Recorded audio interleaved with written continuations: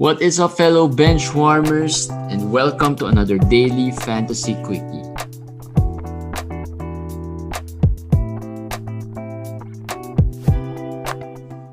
Alright guys, welcome to another daily fantasy quickie, and this is a Saturday edition of your fantasy quickie. So, kamusta ko? Okay naman, medyo ngayon. Maraming pangyayari. Maraming games eh. From gising hanggang lunch, punong-puno. Action-packed.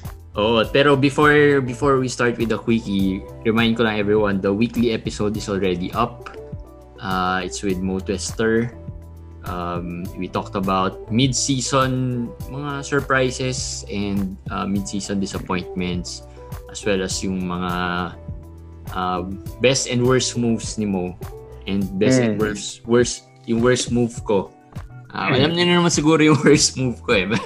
Pero pakinggan niyo na lang rin doon sa weekly episode. And of course, yung we talked about trading and collusion. Yung measures that they did sa league niya in order to minimize or eliminate at least the possibility of collusion, kasi again, hindi naman ma-prove yun. So, very interesting din. Alright? So, yun, let's head on to the quickie and biggest news today. Of course, medyo I'm sure ngayon, kabadong-kabado na yung mga Embiid owners. Napanood ko yung replay eh. Well, he was able to walk naman. So, at least... Pero stiff. Medyo pag-walk niya, medyo nakita mo yung knee niya, medyo stiff eh. Pero feeling ko baka hyperextension lang. But may nabasa ko sa sarili nating site, yung hyperextension. So napa-research ako, yeah, it could mean a tear also. A hyperextension could result in a tear. But it doesn't look like it's ACL if there's any good news. Pwedeng yung MCL, pwedeng yung meniscus or other area, pwedeng ganun. Ang problem, this is the knee that Embiid had problems with before. So, yun. Kaya very crucial tong MRI. Malaman natin ano ba talaga ang na-tear, if ever. Mga owners yan, I'm sure, iniisip nila bakit pa kasi kailangan i-dunk ni Embiid eh. Actually, kahit hindi dinunk yun eh. Feeling ko yung momentum niya, lakas ng pag-dunk niya eh. Oo. Matter of talaga. Matter of time din siguro, baka wear and tear din sa niya. At saka we know naman he's not really the durable type eh, diba? Hindi, pero it's freak accident lang talaga. I mean, doon sa nakita ko yung dunk niya eh. Hindi, dumunk siya eh. Pag land niya, hindi maganda yung landing niya eh. It's okay. Non-contact siya, hindi naman siya yung tipong tumatakbo lang tapos biglang sumakit eh. Dumunk siya, pag land niya, hindi maganda yung landing niya kasi may parang yung parang sumabay sa kanya eh, pero hindi totally sumabay eh. So baka medyo iniwasan niya yun, and then hindi maganda yung land niya. So technically non-contact, pero it was not a type of injury na tipong walang kumbaga meron pa ring reason kung bakit ganun siya nagland. So I hope it's a 2-week thing. I hope. Or worst case 4-week thing. That's my hope. That's my only hope right now. So sana ganun. Wait and see lang tayo, mga Embiid owners. Wala naman tayong magagawa. It's pero may ibang nagsasabi na, well, yeah. Best case scenario is it's just he needs some rest. Swollen lang, ganyan, 'di ba? Baka naman wala lang. Hindi naman natin alam eh. We're just speculating kung ano ba talaga 'yon. Or I would not trade the worst. I would not trade him right now and get someone like a low-end player. Wala. Wag na lang. I'd rather wait for the MRI before I do a move. 'Di ba? Wag kayo mag-trade pag may nag-offer sa inyo ng trade na 'yon for Embiid. It's a fool if you're gonna even consider that right now. Wala. I would not. Okay lang sa akin ma-out for the season, malaman na out for the season siya. Kesa I doubt naman maging out for the season. Hindi. There's always a possibility eh. Kasi there's two ways to look at it eh. Pwede nila sabihin, okay, kung wala sa'yo si Embiid, sige mag-offer ka ng low-end player lang. Body Hield for Embiid. This may makuha ka for nothing. Ako naman, ang thinking ko if I'm Embiid owner, okay lang kahit hindi ko makuha si Body Hield. At least yung chance na hindi siya grabe. 'Di ba? I mean, ba't ko isusugal yung possibility na it's a minor injury lang pala, 'di ba? For body healed. Basta wait and see. Alam niyo naman every time, 'di ba, pag may mga na-injure na ganyan, we always tell you to wait for the official diagnosis before making a move, 'di ba? Even with the AD situation, that's always our advice. Huwag kayong magpaano. And worst comes to worst, kung out for the season, wala ka rin naman talaga magagawa out for the season, 'di ba? Hindi naman worth it yung mga tipong Markkanen or body healed or for diba? Body healed, 'di ba? Parang ang kailangan nila gawin is dapat sana nasa kanila si Dwight Howard or si Tony Bradley. Yun. Mga owners, yun ang sinasabi ko. If you're an owner, yun ang kailangan mo unang gawin. Huwag mo i-trade. Kumuha ka ng handcuff, 'di ba? Ang pinaka-challenge kasi dyan, may mga ibang owners na stacked rin yung lineup nila. Yun yung pinaka-challenge usually. No choice. Ako, stacked na line. Hindi ako mag-humble. Stack yung lineup ko nung Embiid. Stack yung team ko doon. Sino ba? Well, si Devontae ang... So, swerte ako kasi ganito. Ito yung lineup ko. I have OG and Van Vliet in IL. Okay. Right now. So, kaya medyo nagkaroon ako ng leeway kasi nasa IL pa sila. So eventually, magda-drop ka rin naman eh. Magda-drop ako. Ang dinap ko ngayon, actually, sino ba dinap ko? Kasi I have Devontae Graham there. I have Terrence Ross there also. And I have Evan Fournier. So medyo minalas ako sa league na yun. Medyo naubos ako sa league na yun. Pero I had Josh Hart yun. I dropped Josh Hart. Okay. Hindi naman pala sobrang Dahil nga, OG and Van Vliet are still in the IL. So I have those players tuloy. So yun, wait and see na lang about Embiid. Another player na nasa injured list ngayon or injury na currently injured ngayon is Anthony Davis, and nalita namin yesterday na akala natin he was close na, kasi actually sinabi lang naman natin yesterday that he will undergo another re-evaluation of his of his calf, di ba? Calf injury, yes. So today na report, he'll be out another 2 weeks. He will be re-evaluated in 2 weeks. So ano ba ngayon? 13, 20, 27. So sa dulo na yun ng March. So after the evaluation, malamang. Ito na yung worst case scenario that we were talking about, na baka he'll be eased into the Kasi that's technically 5 weeks na eh.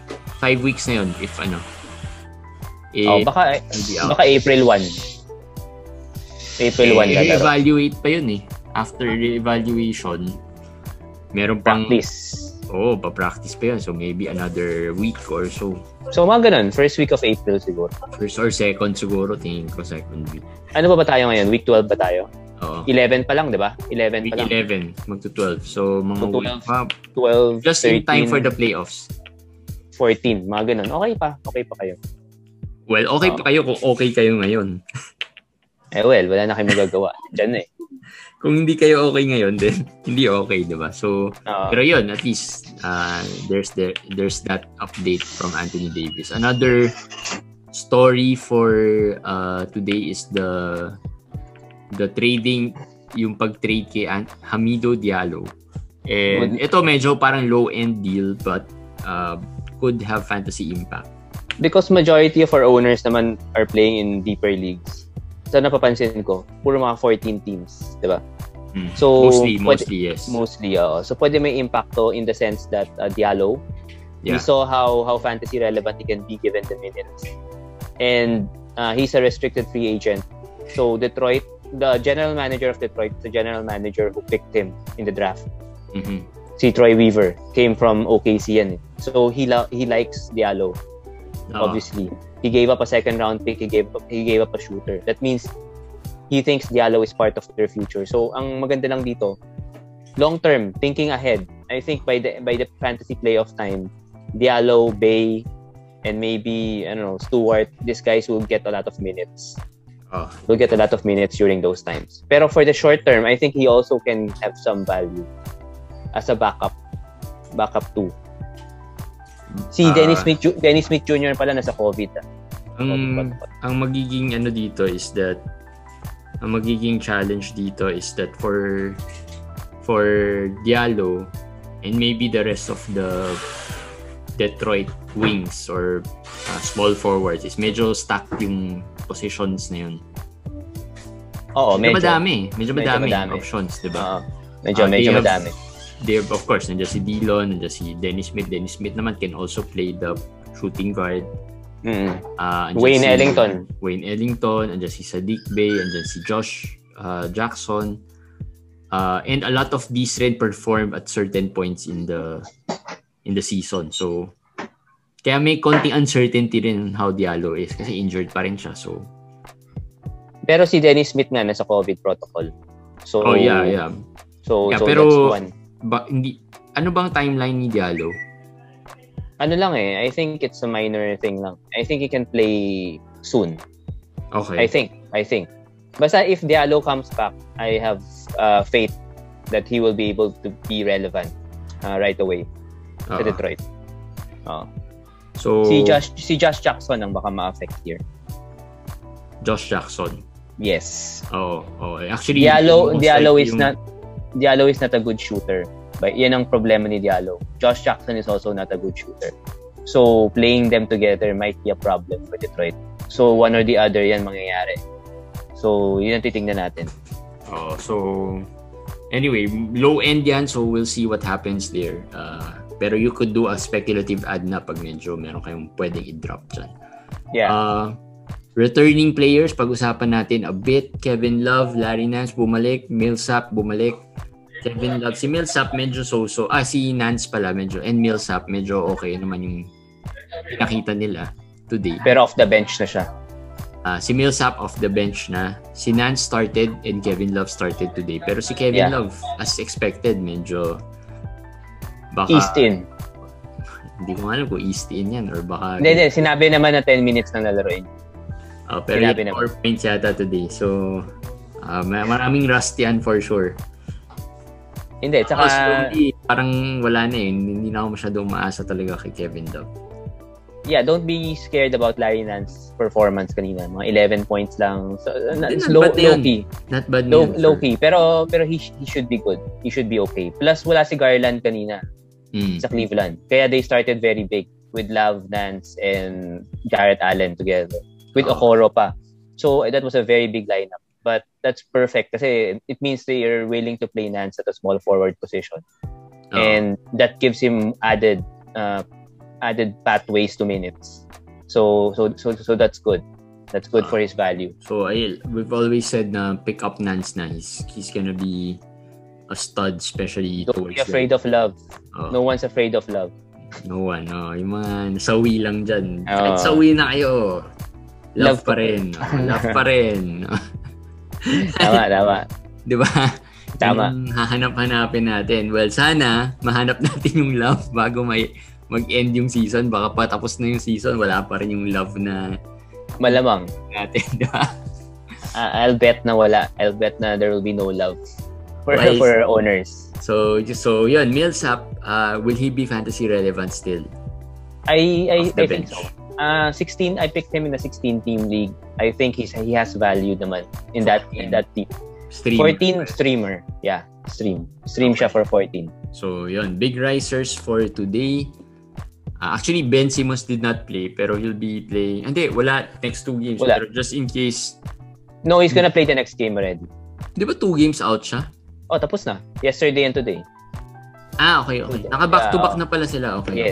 Yes. So, he's gonna come back already. And Embiid missed some games this year. He missed some games last year, and we have stats from that. We have numbers, and we saw his number was almost triple-double numbers. So I think for Philadelphia to hold on to the top seed, they would need Simmons to do those things. Tsaka mas aggressive si Simmons in scoring pag wala si Embiid.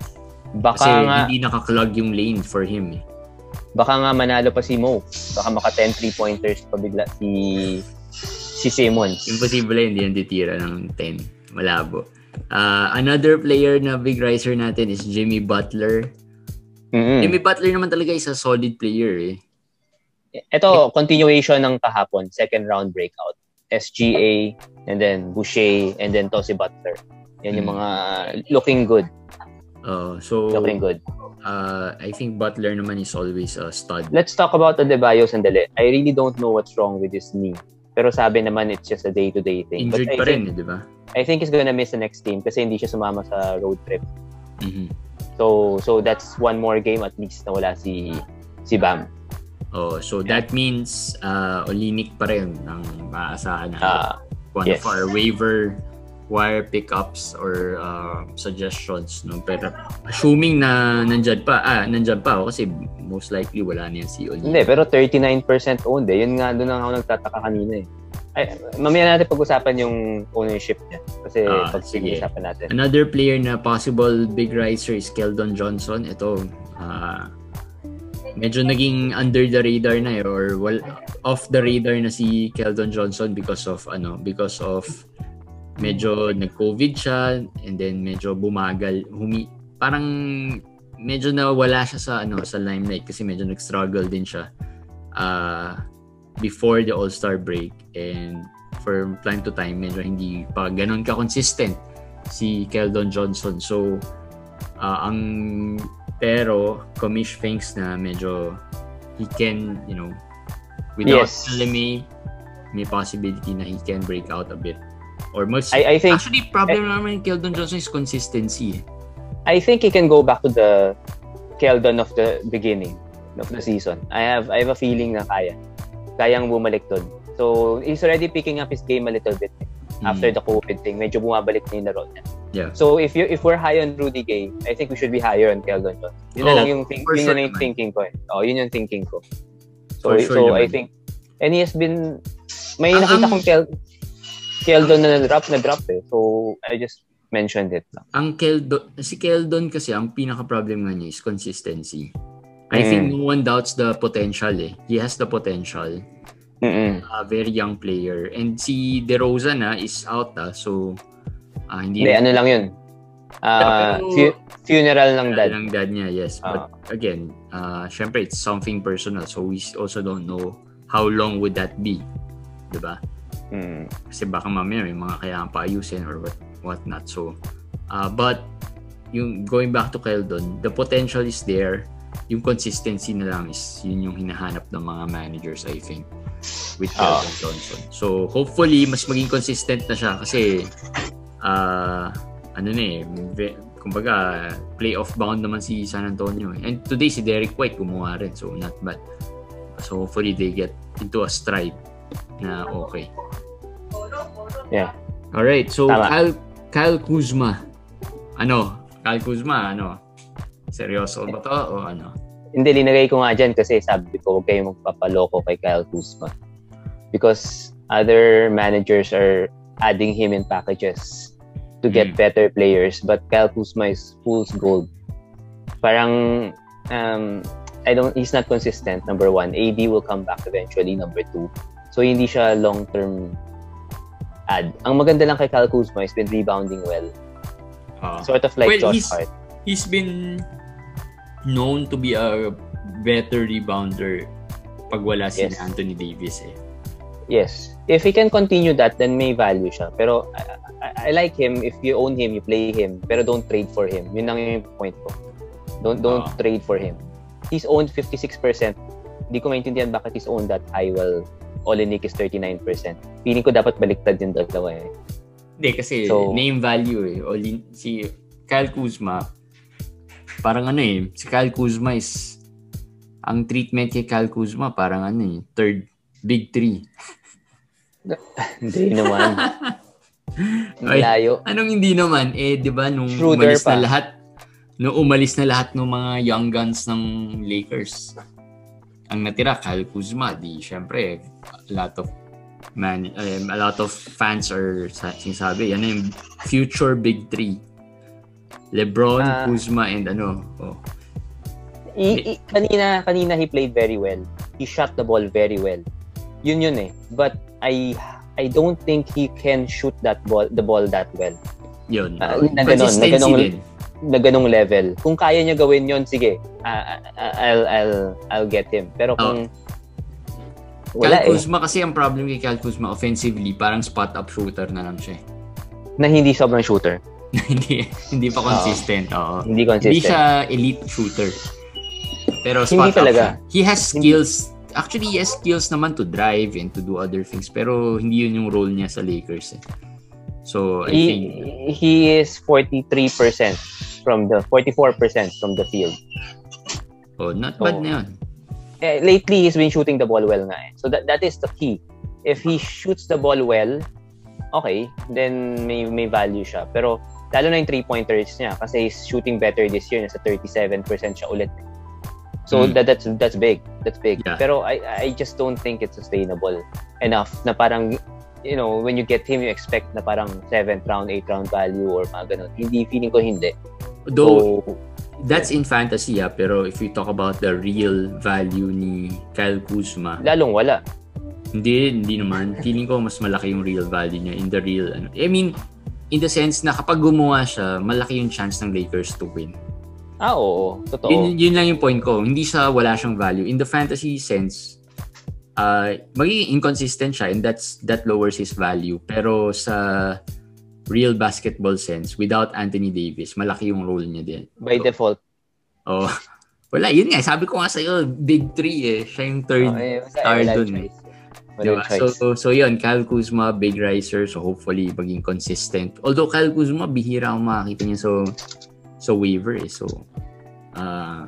ako, nakuha ko lang kanina. 14 team. Yan, nakuha ni Com. Pero tingnan natin kung next game ba, after next game ba, mag-complain na sila. Lalagay ni Com yan sa Wii players. Hindi. Hanggang wala si AD, pwede pa yan. Okay, so speaking of sa Wii players, ito mga sa Wii players natin. John Wall out again today. Hindi, nilagay ko lang si Wall. Ang point ko, Sige, go. Hindi, pwedeng mag-zero si Wall. Yung value. Pwedeng anytime maging totally wala. Yun kasi tapos na. So, yun ang nakakatakot for me. Ito yung... I watched some parts of the game kanina ng Houston and Utah. Kasi nga medyo na-intrigue ako kay Kevin Porter and KJ Martin. Pero napanood ko fourth quarter na wherein medyo humabol sila and all. And yun si Jason Tate. No? So, if I watch Houston play, parang I don't see any reason why maglalaro ba si Wall. Kung ako si Wall, maglalaro pa ba? Ang problem, I think... Wood. Parang wala nang sense. Yung injury ni Wall, hindi siya minor lang na injury. By the way. So, yun ang isang thing pa. If talagang may konting injury siya, yun. Hindi ba siya rest lang? Hindi. Injured. Okay, injured siya. Si Oladipo ang rest. Okay. Si Wall hindi. May knee contusion tapos nangyari daw siya sa practice. Tapos nag-swell daw pagising. We don't like these things. Pwedeng di naman siya 3-4 week situation pero if you're Houston, I mean, what's the point? You see Kevin Porter Jr. doing whatever he's doing and he's a point guard. Ikaw na lang. Di ba? Ikaw na. Bigay ko na lahat ng opportunity. Tingnan ko ano talagang meron tong Kevin Porter Jr. na to. Ikaw, Wall, ano ka na lang? Pero ito rin napansin ko without Wall, medyo feeling ko yung value ni Jason Tate okay pa rin pero lower sa bit. Kasi yung efficiency niya babagsak . Nakikita ko siya talagang hoisting threes out of nowhere. Si Tate ba? Si Tate. Yes, si Tate. Actually, si Tate has actually maganda pag-usapan Houston pag-usapan na lang kaya natin. Sige. Etong Houston, maraming values to be seen. Number one, KPJ, kitang-kita. The value is there. Everybody knows it. KJ Martin, everybody's seeing, okay, this guy will replace PJ Tucker. You can see it Siya yung kapalit PJ Tucker. So, okay, this one's given. Pero yung Tate na sinasabi ni Jeremy, parang hiding pa hiding in yung value Maaring yung efficiency bumaba. But once talagang full out youth brigade na sila, I think Tate might even have more value than Martin eventually. Yeah, I think. Possible, yes. Kasi ngayon hindi Ngayon I think people are looking for KPJ and then Martin and then si Tate siguro. Low-key kasi talaga si Tate. Pero doon lang sa napanood ko kanina, parang he's the designated top man. Kasi wala naman eh. Sino ba? Sino ba mag-score doon? If tinignan mo yung lineup nila, it was KPJ, KJ Martin, Nuaba was there, and then a couple of bigs. Di ko alam sino yung isa eh. L yung isa, Lamb ba yun or ano? Si Anthony Lamb. Anthony Lamb was just signed and he's a 6'6" small center again. Yung hilig ng Houston, mga small ball talagang hilig. And then maybe si Patton was there or basta pag wala yung sina Wood, Wall, and Oladipo, yun yung medyo lineup nila. And like, pero ito, Sean Tate yung tira lang ng tira. Pero for the short term, Wood should come back. Diba? He should play. Oladipo should still come back. Oladipo just rested today. So, babalik pa si Oladipo. So, kahit pa paano, hindi pa full out tank. Pero they don't need to tank. Matatalo rin talaga sila. Talagang sagwa lang eh. Pero si Patton kailangan rostered.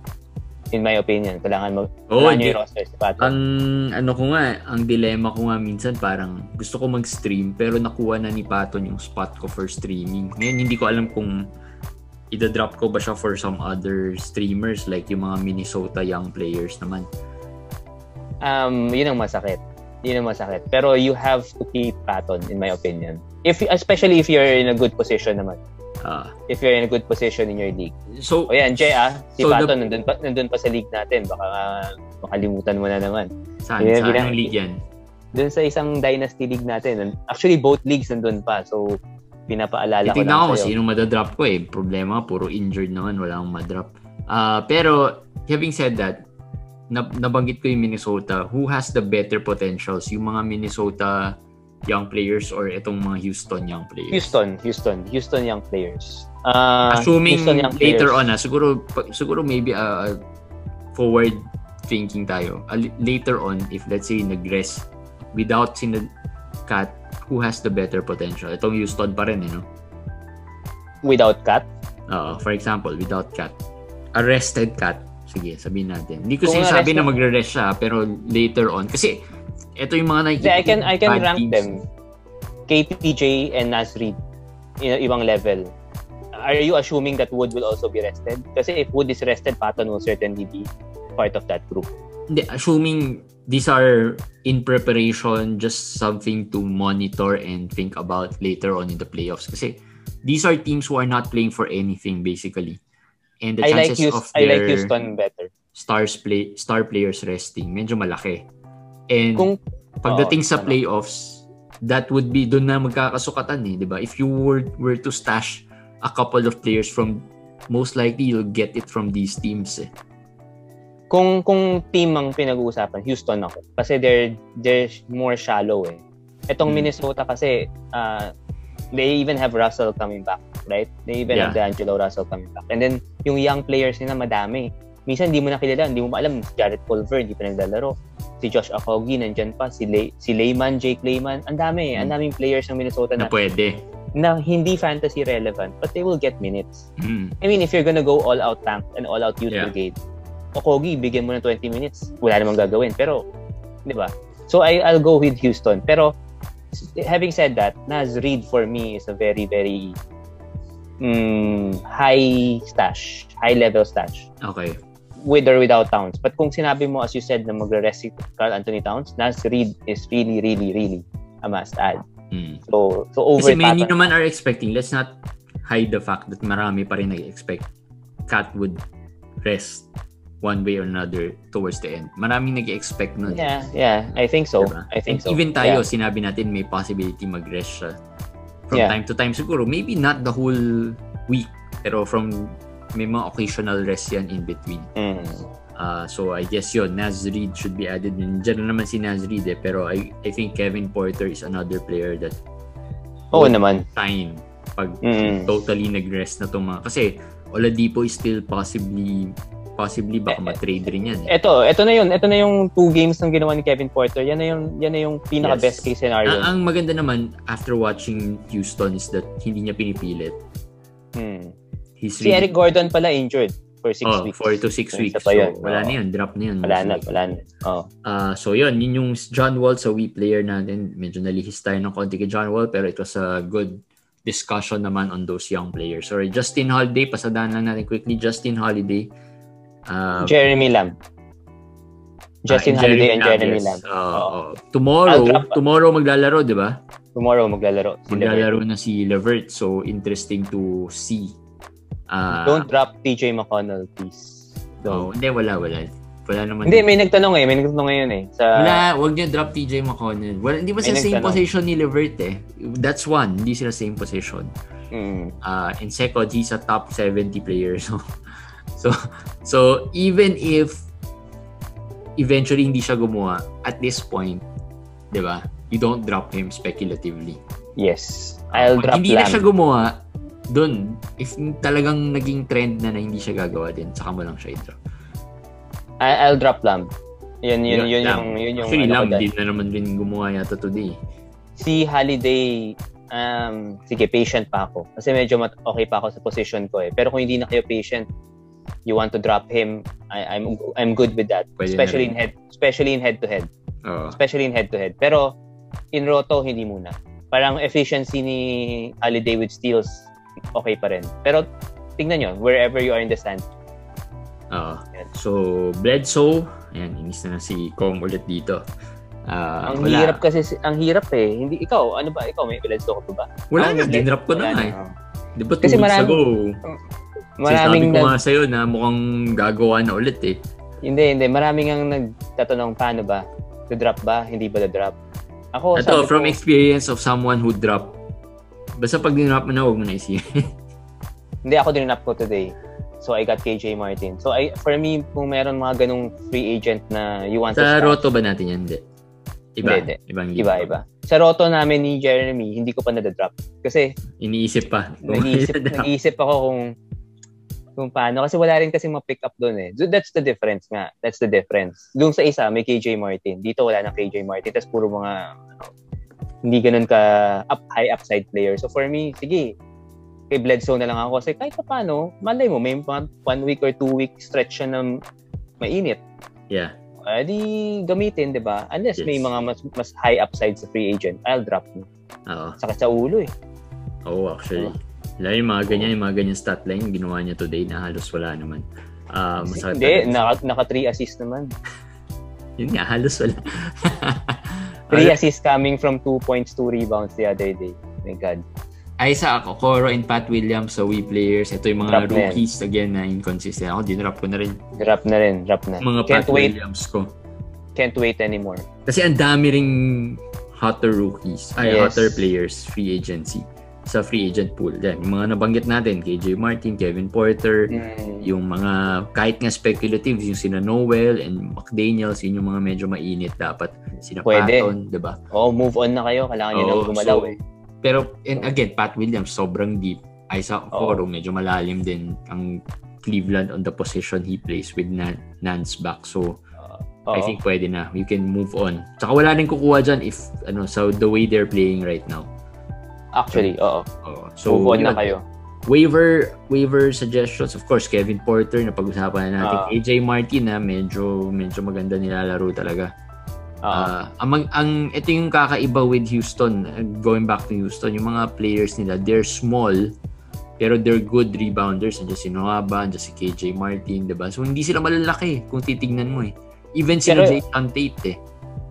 Pero in the short term, you have to expect that Martin and Porter's production will taper off. Kasi Danuel House is coming back. So if let's just talk about it, Wood, Patton, Danuel House, Jason Tate, Noaba, KJ Martin, Kevin Porter. So that's 7 already. And Oladipo is coming back and you have Sterling Brown pa. So they're getting deeper. They're getting so you have to expect na there would be a little bit of correction in their stats going forward. Just don't get too attached. Yes. Okay. Especially siguro kay KJ Martin. Kevin Porter baka may value pa naman yan pag bumalik eh. Yung mga players na yun. Pero si KJ Martin baka medyo mawala. Baka hindi consistent. Saka hindi rin consistent. Alright, so and then Kelly Olynyk, ito sasabi 39% owned. Yeah, I think sabi nga ni Ryan Lau, our top fan, na matagal na ilang weeks ng solid si Kelly Olynyk. Kaya nga sinulat ko maybe it's a little late yung suggestion ko as a waiver wire. Pero at least kahit huli na ano natin na yes, he has been solid. Medyo hindi lang hindi napapansin. Dahil matagal na. Especially without Bam. Automatic naman yan without Bam, Olinik kagad kasi wala naman ang iba.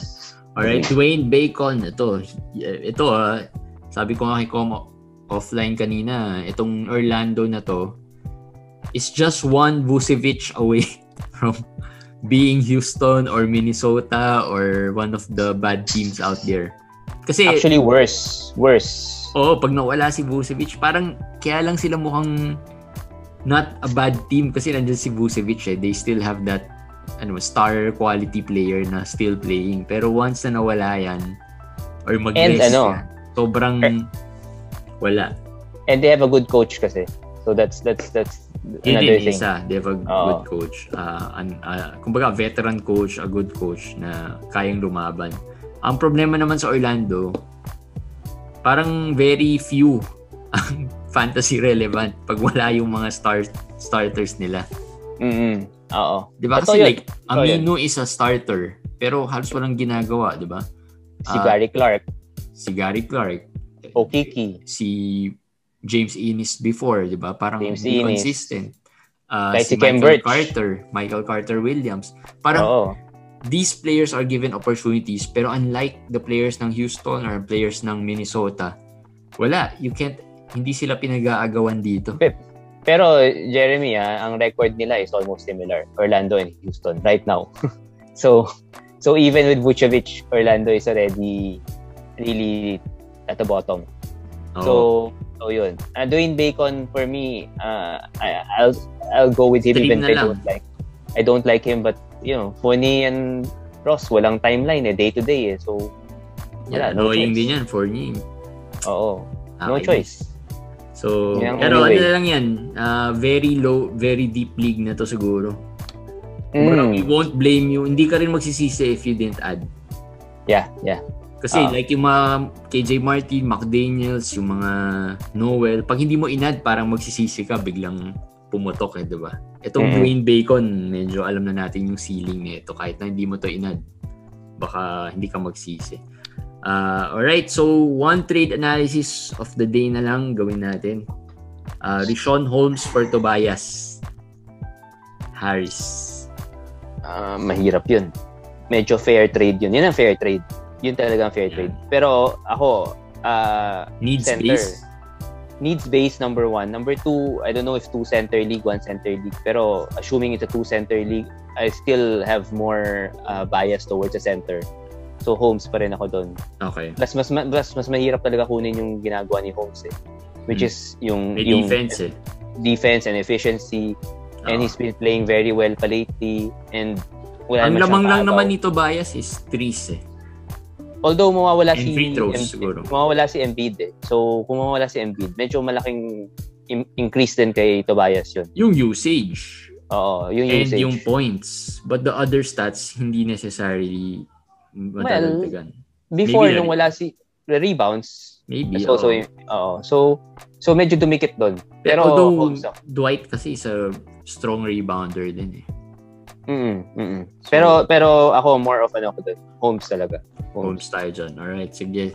So yun, that's it for our daily fantasy quickie. Medyo magandang kwentuhan about the young players. So I think at least you get a perspective. Again, huwag kayong masyadong ma-hype masyado kasi ang papansin ko pag pinag-uusapan namin minsan ang daming na hype about certain players. Just see where you are and just be composed. Kung meron kayong madodrop na talagang droppable, then you can pick these players up for speculative reasons. Pero don't get too attached. Don't get too attached. Don't get too attached. We're not hyping them. We're just giving you the actual... kasi again, yung Houston, Minnesota, these teams could really be the gold mine pagdating ng playoffs. Yes. Pagdating ng fantasy playoffs wherein, di ba, marami in-expect natin magre-rest yung mga stars and all. Eto, wala nang stars. So malamang, alam mo yun, even before that, they'll be, very productive and they can give you help sa fantasy team. Yes. Alright, so yun, that's it for Daily Fantasy Quickie. We'll see you all guys pa request na ako, please go to our Facebook page, follow us. And if you have the time, if you have the chance, and if you like our content, please review nyo naman yung page namin, and subscribe to our YouTube channel. Malapit na kami sa 100 subscribers, kaya medyo pinupush ko na ko. Or kung Spotify person kayo or Apple Podcast person, please follow. Medyo maganda na rin yung followers natin sa Spotify, nasa 70 plus na rin. So we're trying to grow pakonti-konti. So yeah, guys, thanks for following and thanks for always supporting the Fantasy Benchwarmers. All right, we'll see you again tomorrow. Bye, guys.